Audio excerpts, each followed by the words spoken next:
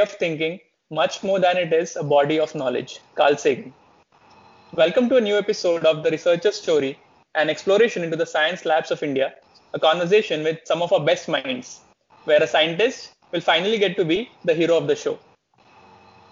Everything which is new has to come out of fundamental research, otherwise it's not new, said Dr. Manfred Eichen, German physical chemist, who is also a 1967 Nobel Prize winner.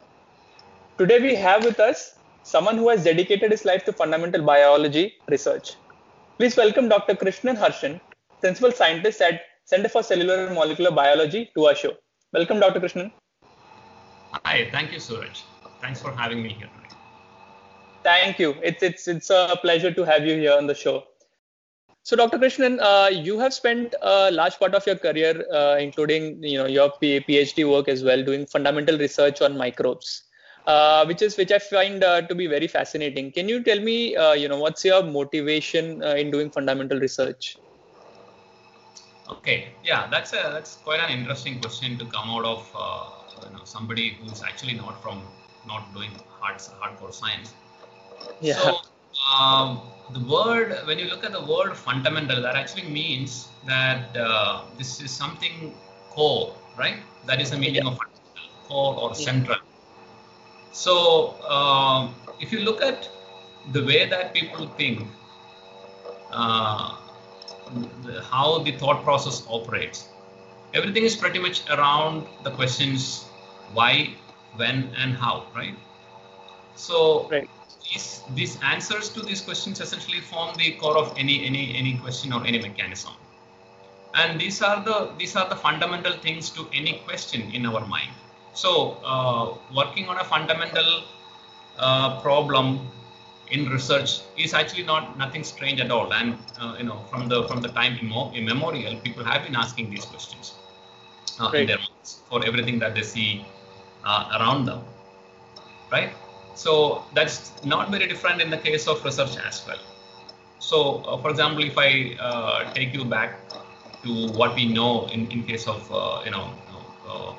this scientific discovery in terms of microbiology, people had encountered microorganisms from the time that we started evolving, right? And because these microbes existed in the world in some form or the other. Of course, new forms of microbes have been evolving all around us, but then right from the beginning also we were encountered with all kinds of organisms, and then microorganisms were there around us. Now, but when with the invention of microscope, and then that led to the subsequent discovery of microbes, this actually opened up our imagination that there are organisms which are smaller than what we can actually see with our naked eye, right? So naturally the next set of questions are, what are these, how are they different from us, and why are they small, what makes them small, and how efficient are they? And then the next question is going to be, are they going to affect our lives, right? And these were not very different from any question that we ask every day. For example, if a lady comes across a stranger, or not just a lady, any person who comes across a stranger on the street, the first question that you see a stranger on the road, the first question that comes to your mind is going to be, who is this, right? And then you start thinking, okay, how is this person going to affect me? That thought naturally comes to me. That thought naturally comes to anybody. So these questions are essentially the core, the fundamental questions of anything that exists around us. Right. So when you come across an organism which is much smaller than what you can actually see, naturally these questions arise. And then particularly these are more important questions because these organisms, several of these organisms, I would like to stress here that a very small fraction of the microorganisms in fact affect our lives deleteriously.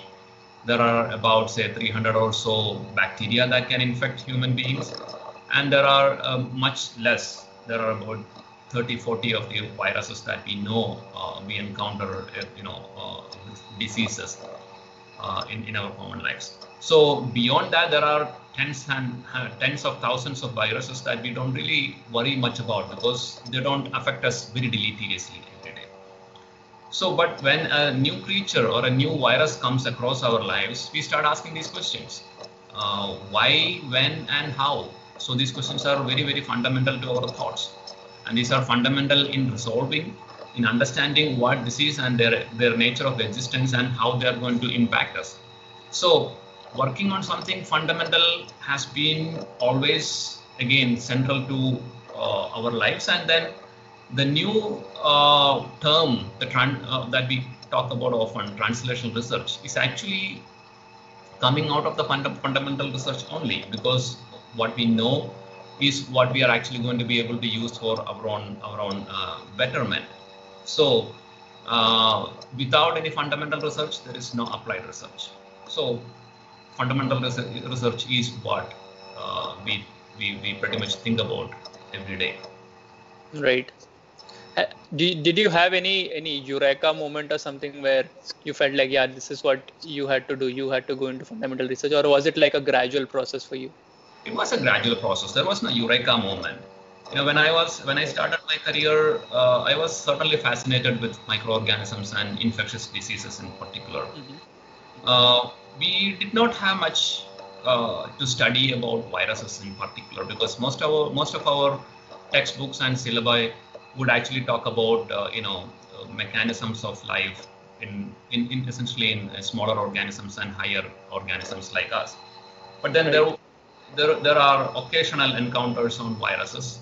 But then apart from that, there wasn't much about viruses. But then around us, there were things such as, for example, HIV was happening a big deal in 1990s when I was growing up. And naturally, the source of information is pretty much from the newspaper. So you hear about it, you read about it, and then a lot of curiosity builds up in our minds, just like in any of our common man across the world, what is happening now, right? Thinking of coronavirus and all the thoughts, I would say that more than 75% of our times we have been thinking or discussing about coronavirus these days. Right. So people naturally have questions like this, and then I wasn't very different from that. So there wasn't a particular eureka moment. I don't think so, but this was a natural process. And then most of the people in India at that time, I mean, in research institutions, worked on fundamental problems. So that was a natural thing to do. Right. That makes a lot of sense. And so your work now in CCMB is primarily dealing with the RNA viral systems, HCV, dengue, and the Japanese encephalitis, right? So can you tell us a bit more about your research group in CCMB and what are the major areas of focus for you? Yeah. So I had been working on RNA viruses for 13 years now. So when I set up my laboratory in CCMB after coming from a postdoctoral research stint in the US, I wanted to work on this virus called hepatitis C virus, which is an RNA virus, and this is a dangerous virus because it spreads from person to person through body fluids, and then it hides in our body for a long period of time. We don't even get to know about that. We are harboring a virus, and there could be some initial symptoms such as jaundice or something, and then the body overcomes with that, but the virus remains with us, and the virus remains in our liver cells, liver tissue. So what happens is that the virus actually turns on or messes up with the cell division cycle, and ultimately after 10-15 years down the line, you come down with problems such as, say, liver cirrhosis or liver cancer, hepatocellular carcinoma, and by the time it's too late and there is no way of going back, and the only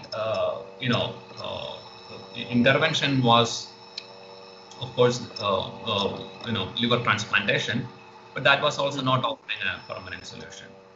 Right? So fortunately, in the last 5 years or so, there have been beautiful drugs that are in the market which can cure over 95% of the cases, and that has substantially reduced the cases of hepatitis C virus spread. But then even now, a lot of people still live with complications originated from the infection. Now, that was a fascinating virus. It's a very small RNA virus, okay? And now, similar to that, we have been encountered with other RNA viruses. such as dengue and Japanese encephalitis. One interesting fact is that most of the emerging and re-emerging viral infections in humans have been caused by RNA viruses, right? So you would see very often dengue is a very common term. Before corona, this used to be probably the most popular virus across India, because every monsoon season or every monsoon would actually bring in a lot of these mosquitoes problems, and then you start hearing about dengue cases every now and then. And then we had a kind of an epidemic of chikungunya in sometime in 2006, especially neighboring states were, more of tropical infection. So these emerging and re-emerging viruses are predominantly RNA viruses, right? So working on RNA viruses is quite rewarding.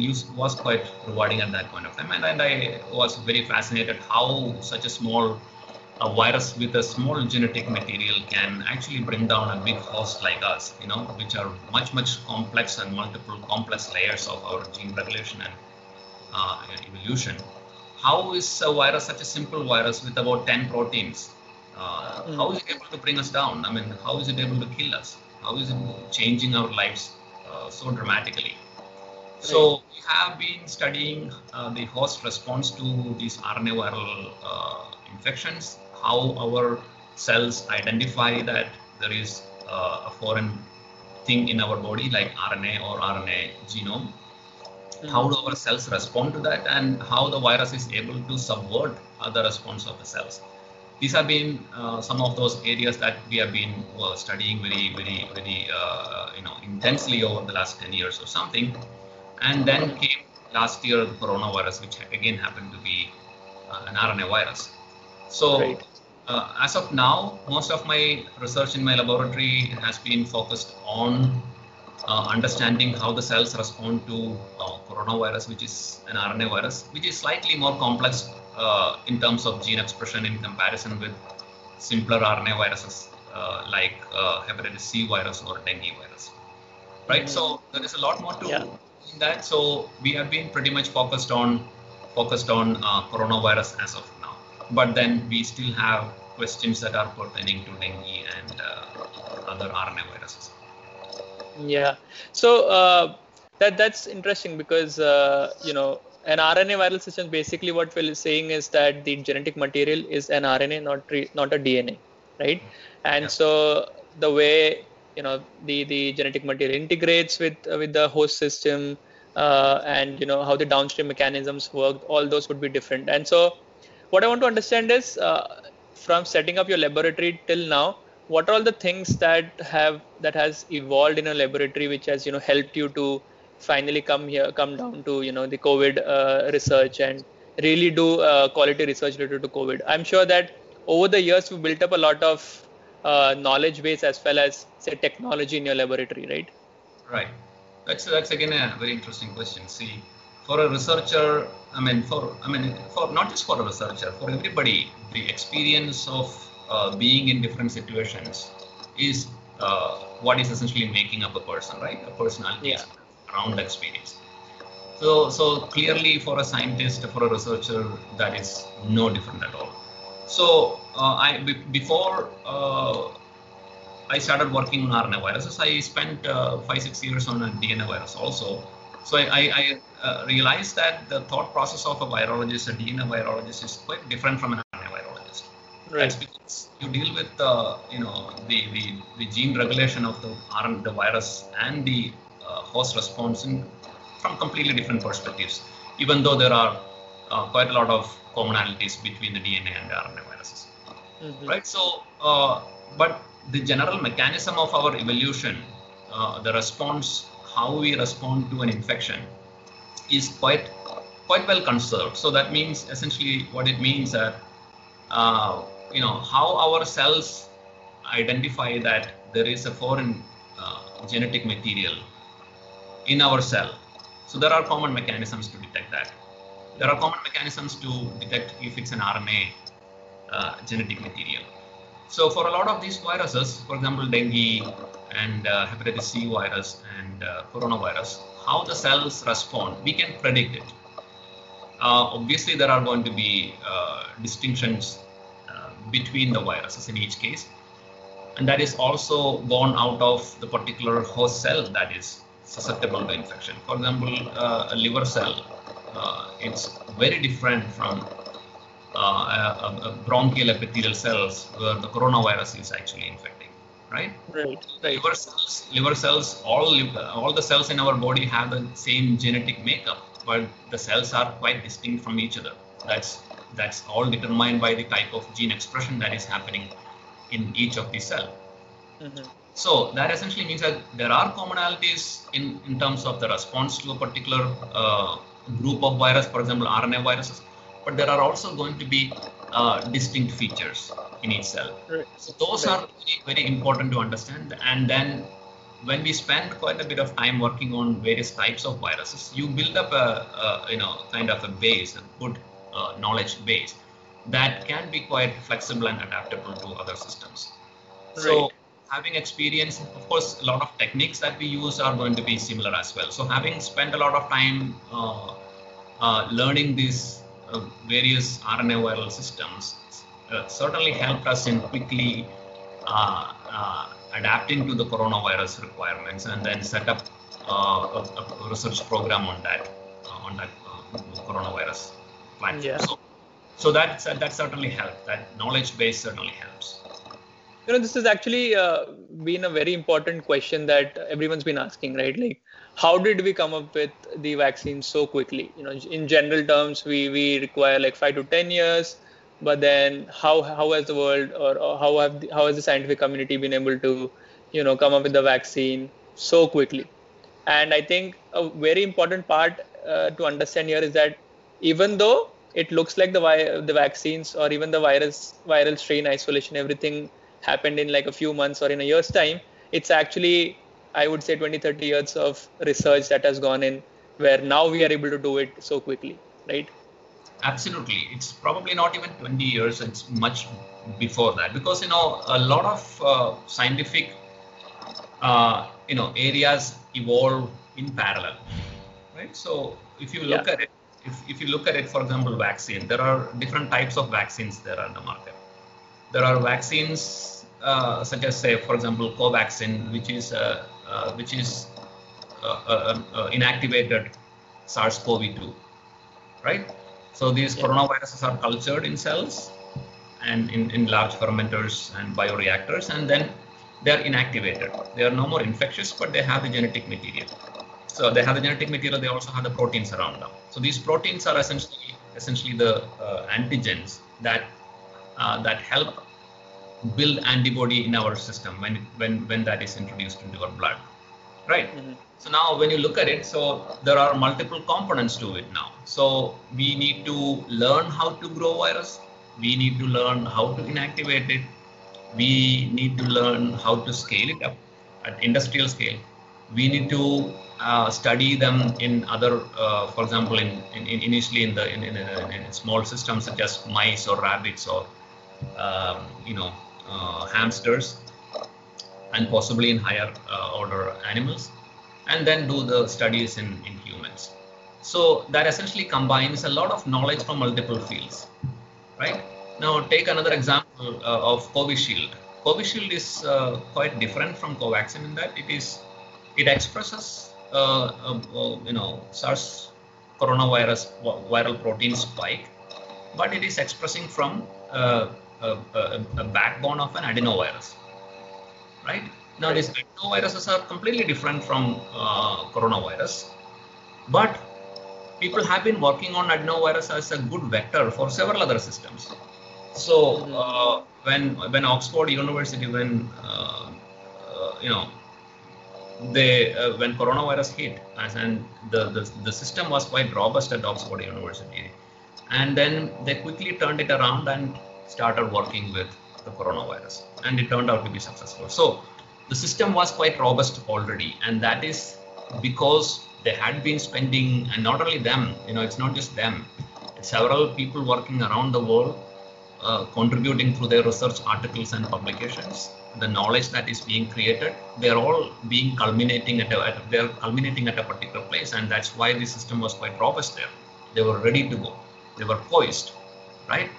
Now, yet another vaccine, the mRNA vaccine that we have, which is very remarkable and revolutionary to the entire biomedical research. That's because that was actually being used in other contexts, in the context of other diseases, not for coronavirus. But again, for example, how an mRNA can be used as a vaccine. This thought process came in 1970s, and some certain experiments were done by a set of groups. But then they encountered a lot of other difficulties, because difficulties such as an mRNA being introduced into the cell was causing a problem in the cell. The cells were dying. So when the cells were dying, and then a large number of other groups started understanding why the cells are dying, because when a foreign RNA is introduced into a cell also has a lot of RNA. So what is it actually different in the mRNA that is coming from outside? Now, if we can actually figure out what is so fundamentally different in the mRNA coming from outside, we can change them. We can make changes in such a way that the cells are not finding it as foreign and cells are accepting them. In that sense, the mRNA would be able to complete its function, which is essentially to make a protein. So a lot of studies actually went in, and especially in the last 10-15 years, we have accumulated so much knowledge in terms of how mRNA can be introduced without invoking a harsh response from the cell. That allowed us in designing these vaccines.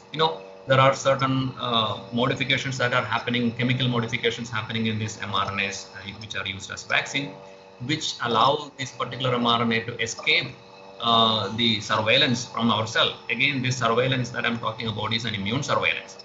The same mechanism of our body that recognizes the foreign RNA which is coming from the virus is essentially the one that is responsible for mounting a response against this mRNA that we are introducing also, even though it is not in a virus, right? So there are some common mechanisms that have evolved in our body which recognizes the foreign molecule, foreign RNA. Now, when we change the nature of the foreign RNA and then try to mimic a native RNA, that's when the cells are more accepting these mRNA. So that was again a quite remarkable thing. So a lot of science, a lot of knowledge went into it, right? So when we say it came very quickly and successfully, that essentially suggests that hundreds and hundreds, thousands of researchers have contributed to it, even though not in a direct way.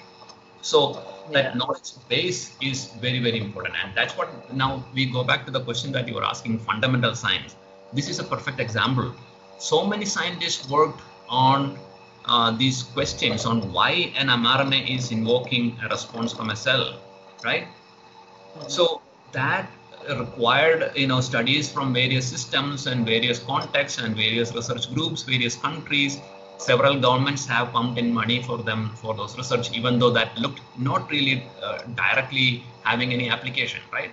Now you look at how that fundamental research has actually contributed back to humanity, how that has actually helped in generating this vaccine. This is where fundamental science contributes. You can't actually look at the return of the investment in 5 years or 10 years, but there is going to be an overall impact, and without fundamental science, this is not going to go anywhere. Absolutely, it's really fascinating, I must say. So let us just continue with the discussion on COVID and how research is being on that. So you have been on the forefront, I would say, as far as early stage work is concerned, related to the diagnostics, as far as culturing the SARS-CoV-2 is concerned. So can you tell us a bit about what all the work what all work was done at the early stage? Okay, so what we recognize, and usually the research institutions across the world, we are focused on the problems that we are fascinated with usually, right? And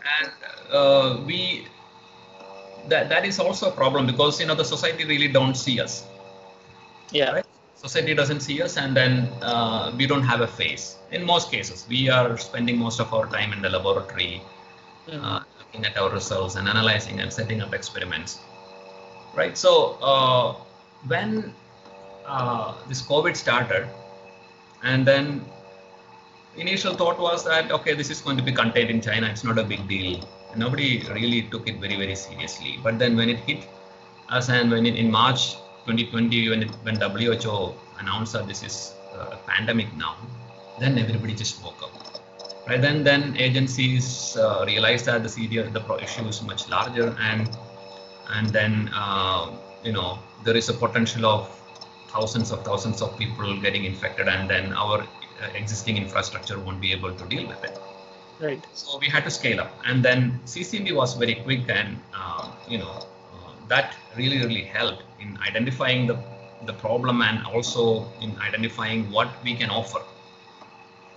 Right. So we offered to help the state in doing the testing and training people for the testing, because these are RT-PCR is quite sensitive, and not many people outside laboratories like ours do that every day. So in a normal laboratory, diagnostic laboratory, when you send blood sample for glucose testing or lipid profiling, they don't really deal with these sensitive instruments and also sensitive techniques. So we had to train a lot of people.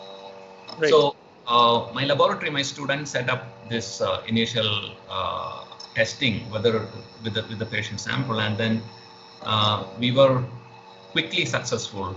And then based on those results, ICMR approved us as a testing laboratory.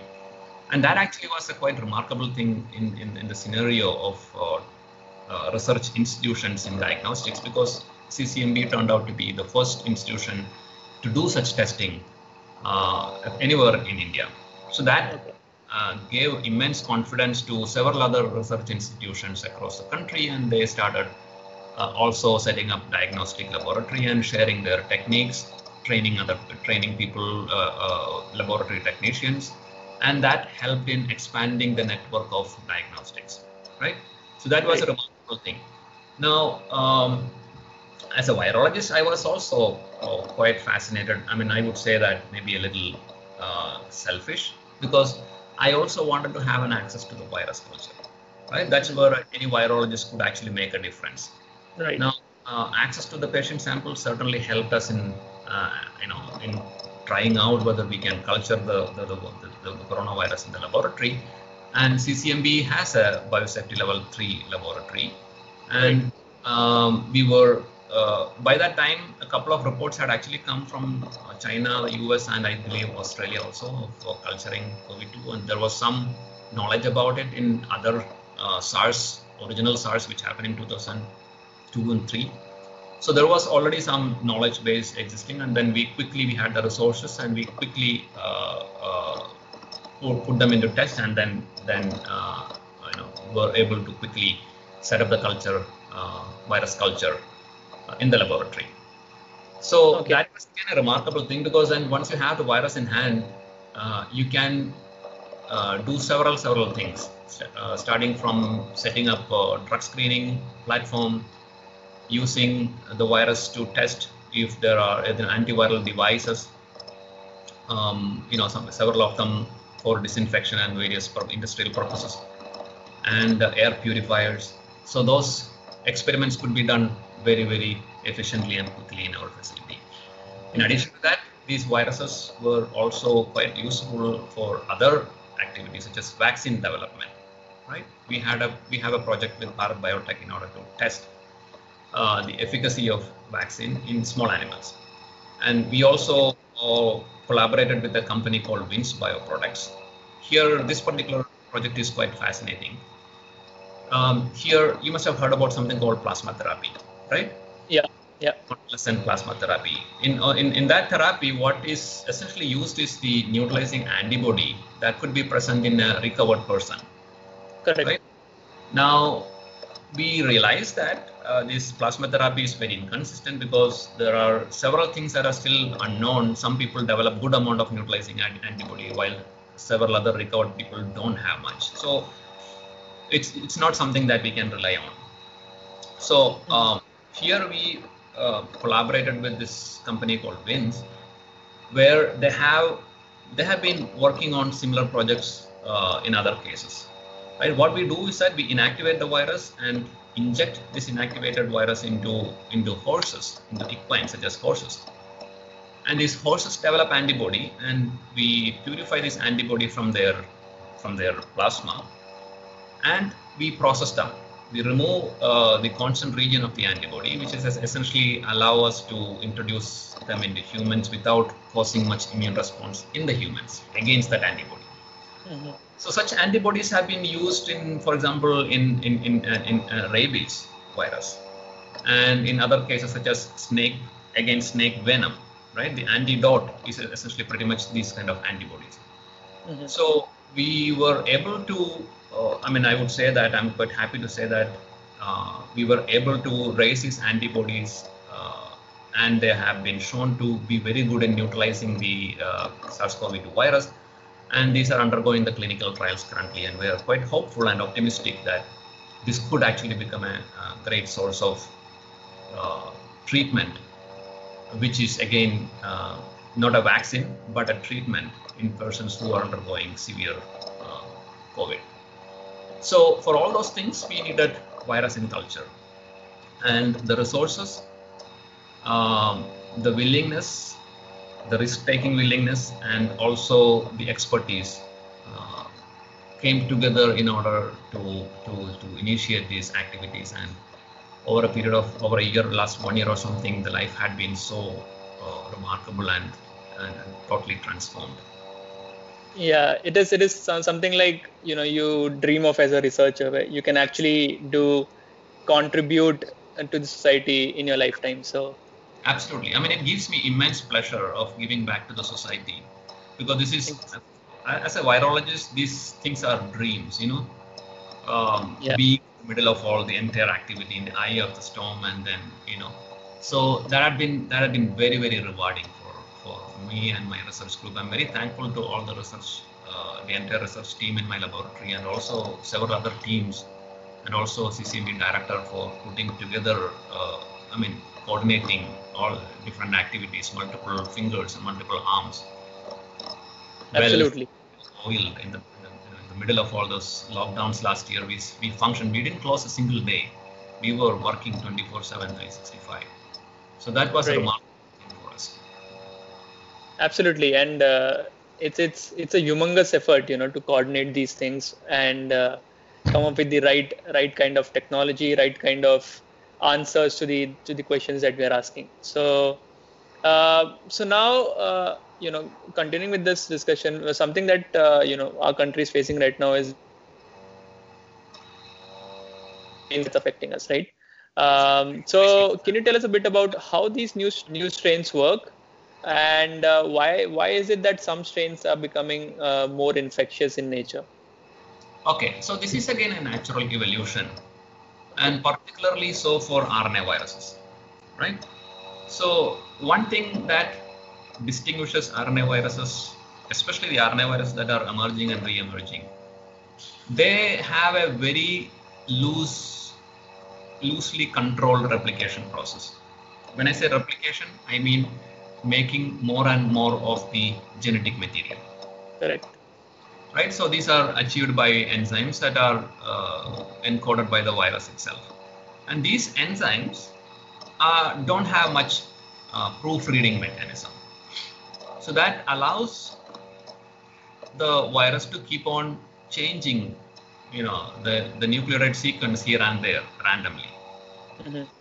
But scientists have figured an approximate around 1 in every 100,000 bases undergo a mutation. Right, that looks very small because the viral genome size is much smaller than that. But then, like I said, it is a random event, and this keeps happening constantly for RNA viruses, right? Mm-hmm. And then, in an infected person, in a single cell of an infected person, there will be over 1 million copies of the viral genome, right? Right. You can imagine the number of number of these genomes with distinct sequences which have mutations different from each other. Correct. So over a period of time, in each person, these these viruses with distinct sequences that we scientists call quasi-species, they build up, and anything that is fitter than the other, they will overtake the others. This is a simple evolutionary theory. And when they multiply more and more, you are essentially giving them opportunity to evolve more and more. And when I say evolve, I'm talking from the perspective of the virus, right? A virus wants to evolve. If a virus is evolving, what does it want? It wants to make more of it, of course. And the virus being virus, it always needs a host. Outside the host, it is nothing, right? Right. It is a piece of a molecule. So it needs to be present in the host, and it also needs host. So for that sense, it wants the host to survive as well, right? Right. So something like, for example, a virus like Ebola, it kills the host very quickly. So it is not a very evolved virus, because from there on it is unable to find a new host during that short window period. Okay. So, but this SARS-CoV-2 is much more smarter, because it is able to spread in more subtle ways, right? From a person to person. So it maintains its population within human population. Right. Right. So when we are saying that the new strain is more infectious, that means it is able to make more of its own copies inside the host cell. Yeah. So there are multiple angles to it. Okay. When virus becomes more infectious, it means that it is able to infect the new host in a more efficient way. Okay. Right. The new efficient way could be much faster. Right. A faster entry, more efficient entry, and able to make more of it, and then leave that and then go to the next host. Okay. Right. So that is, it need not necessarily mean that it is more lethal or fatal. In fact, the more lethal it is to the host, the less infectious it will become, or the less smart it will become. Right. So, because it won't be able to find a new host to. It is. I'm not referring to the pathogenicity in the host. Yeah. Yeah. So yes, I think mutants keep evolving, and they have higher ability to outnumber the earlier ones, and that keeps happening. And this is going to be an ongoing process. And then most virologists believe that this will settle down with time, and then will be much less fatal and causing much less trouble over a period of time. Now, how long that's going to take, that is something that we have to wait and watch. For example, Spanish flu went on rage for over 2-3 years, but we are much better placed because we have vaccines, and so that will try to reduce the impact, and then might be able to control the pandemic much better. Yeah, I mean, there's a rumor that goes around which says, in a few years' time, this might just end up like a normal flu, and we won't even care about it. Absolutely. Yeah, that makes sense, is it? That makes sense, absolutely. Okay. Yeah, I think it's really fascinating that the nature is evolving. I would say viruses are evolving, but we as humans have also evolved in a way where we are able to come up with newer and newer ways in which we can deal with these changes, right? So overall, if I really look back at how we have evolved, this also seems to be in a way a process of evolution for us humans as well, in a way, don't you think? Absolutely. Yeah. So that's been the case always, right? I mean, when other more deadly viruses, as smallpox viruses, were ravaging the entire globe, people who survived turned out to remain resilient for most of their lives, and that used to be the case. And for example, another virus, common virus called chicken pox virus, which is not fatal, but then you get lifelong immunity against that. So that essentially means hosts are also evolving. We are also, our systems are also learning from the encounter with the virus, and then get ready to face the next time similar viruses. That's right. And Another thing which across the world, what we are seeing is mobilizing research and researchers towards such a situation, right? So even in India, we've seen that a lot of laboratories are now working towards coming up with newer technologies, right? And you've had an experience of working at the University of Kansas Medical Center, which is in the US, and now you've been part of CCMB for a few years as well, right? So if you really try and compare how research is being done, in these two countries, can you give us an idea as to what's your experience been here, and what are the difficulties that you face as far as India and research and development is concerned? Okay. US is a completely altogether different ball game. Right. Their scale is much bigger. Right. Scale of research is much bigger there, and their facility, their resources, they are much larger. Right. Our research ecosystem is quite different from that of the US. Mm-hmm. One direct example that I can talk about is, for example, our major workforce is our graduate students, right, the students who are undergoing PhD. So these students essentially are undergoing training, right? During their PhD, they are being trained how to do good science, right, how to think, how to plan experiments, how to execute, how to report, right? How to present your results in conferences. So right, this is an ongoing thing, and then as the researchers, as the principal investigators of the lab, we spend a lot of time training students.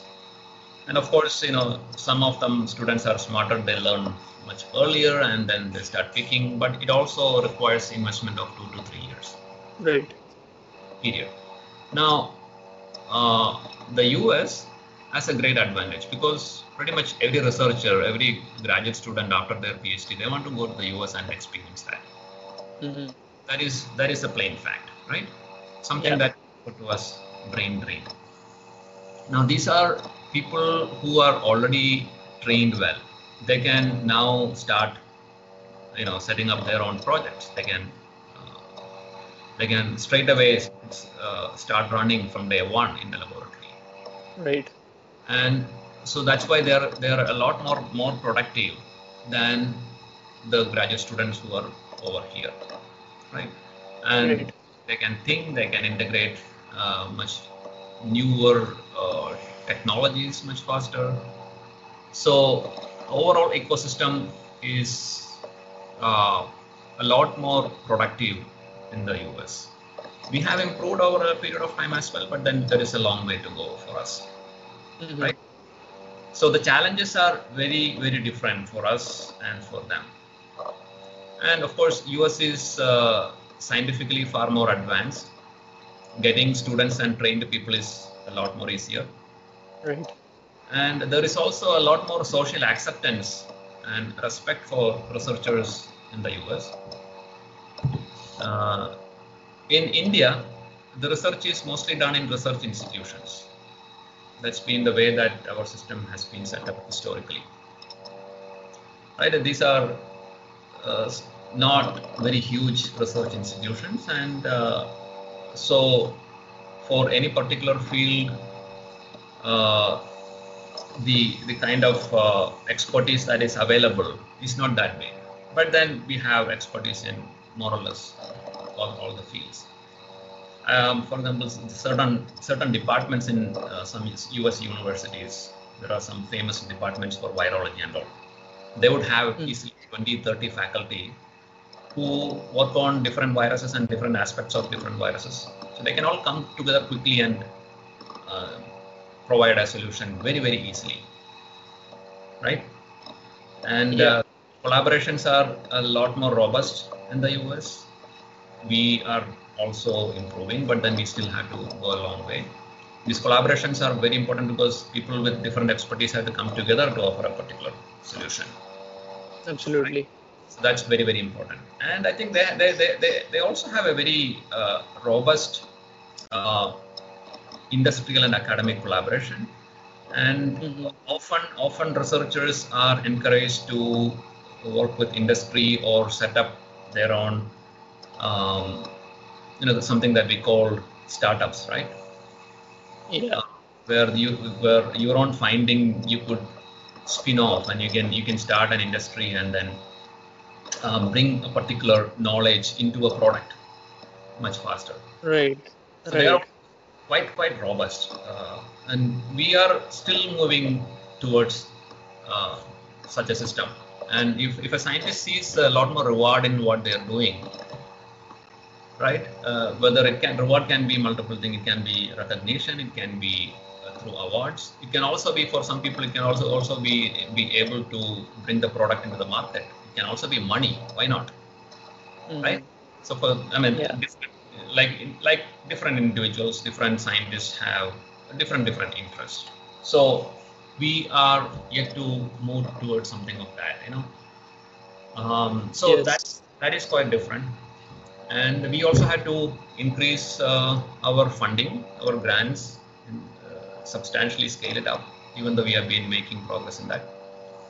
So these are completely different systems, and we had to learn from that and then start and improvise ours.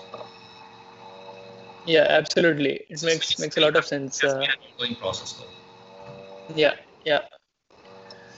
We have so our own problems as a country, distinct problems. So we had to wade through those and then significantly do better. But I would say that the entire scientific community came together during COVID, and we were still we did really pretty good, in terms of a response. Absolutely. I mean, it's actually a good example of how, if universities and industries, they come together, what are the things that we can achieve in a short period of time. So yeah. So this is something which I generally ask all the researchers that I meet and that I talk to. So I'm going to ask you the same thing. What does a day in the life of a researcher look like? How do you cope with the challenges and failures, sometimes self-doubts and eventually the success? Okay. So I think the most important difference of a researcher's life from the other people is that it's a 24/7, 365 commitment. And I won't call it a job, because the moment you start calling it a job, you probably look for some kind of, you give a definition to the timelines and things like that. Right? It's a commitment, essentially. So based on the requirement of the experiment, and because its results and experiments and your progress keeps evolving, so your attention, a lot of times physical presence and intellectual presence is absolutely required. But it's very exciting because you are actually facing problems which are new every day. Right. And this essentially teaches you how to face failures, how to face problems. Days could be very dull if there is no problem coming to you. You can be, we often get depressed if there's a new problem coming in our way. Right? And the failures are very, very frequent. I would say over 95% of the experiments would end up as some or the other way failure. There are very few days that we get totally on over the moon, right? Yeah. So, but then you get used to it, and then you keep looking forward to, more problems and failures, and that has got a huge impact on the way that you live as well, because the same thing happens in life also. You are pretty well equipped to deal with the problems in life. So I think that actually helps in wading through the failures in life as well. So for a researcher, like I said, it's only the beginning that you worry about the failures and all, then it becomes a part of it. Right. That's a very important message. And what would you like to say to all the new upcoming researchers in our country who are looking out to see what they can do as far as research is concerned? Okay, the first thing that I would say is that follow your passion, and you identify if you have a passion in it or not. If you're there only for for example, money or fame or success. Please, that's not going to work. You need to have a passion. You need to follow up. You will have some questions: why, when, where, how. Keep following them. If you test it, whether you have the patience and tenacity to be there in the long haul, right? That's very important to identify. So check with yourself if you have that. Now, science research is full of excitement. And for example, in the field of virology, we see that new viruses keep emerging and they keep throwing new problems, new challenges. So there is no end to it. There's nobody is going to identify and resolve the complete problems any day, right? It's an ongoing, one finding leads you to another question, and then you keep living perpetually in a series of problems or series of questions. There's no end to it. The nature is so fascinating. So we haven't discovered or identified even 1% of the knowledge that is possibly existing around us. Very, very small fraction is what we have covered. There's so much to be found out and so much to be tested. So science is, research is very exciting. In fact, there is a researcher in every one of us. We all keep experimenting something or the other, right? Maybe we experiment with certain plants in our garden. We experiment with certain bugs in our garden. We experiment with certain spices in our kitchen. We keep doing that. So there is a researcher in every of us. The question is whether you have it in there for the long run. So if you have it, then this is very, very exciting. So find out about yourself and then don't be afraid of failure. You will define your own success. That's my message to the budding researchers. Yes, that is a strong message, and I think I would say it's a very rewarding field if you are there for the long haul, definitely. So, Dr. Krishnan, before we end, would you also like to send a message from your laboratory to the people of our country who are dealing with the second wave of the pandemic? Okay, that's a interesting, and a lot of these you must have heard about anyway. Follow COVID protocol. Yeah. Right. Wear mask and keep distance. Don't be afraid to tell a person around you to stay away from you. Right. Don't be afraid to ask them to wear a mask. Wear the protocol. Follow the protocol. Because it's your life. There's no point in shying away from that. And then now, currently, buy time. Our healthcare system is so stretched. So try and buy time. Avoid crowded places and follow the protocol. And whenever the vaccine becomes available, do it at the earliest. Don't have any doubt about vaccine and get it at the earliest. These are the three messages that I have. That's really, really great, Dr. Krishnan. I think that's a strong message at which we can end our show. And it's been an absolute pleasure to talk to you and discover a lot of new insights about fundamental research related to viruses and how vaccines are being developed. And I think this is going to be very, very informative to a lot of people around our country. So thanks a lot for spending time with us. I know you must be really busy with all the research work that you're doing. So I really appreciate you taking out time to talk to us. Yeah, it's my pleasure, Suraj, and thanks a lot for providing this platform to reach out to the common man and research aspirants. If I can inspire even one person, that's a big deal. Absolutely. Yeah. Thanks a lot, Dr. Krishnan. Have a good day. Thank you. You too. Yeah. Bye-bye.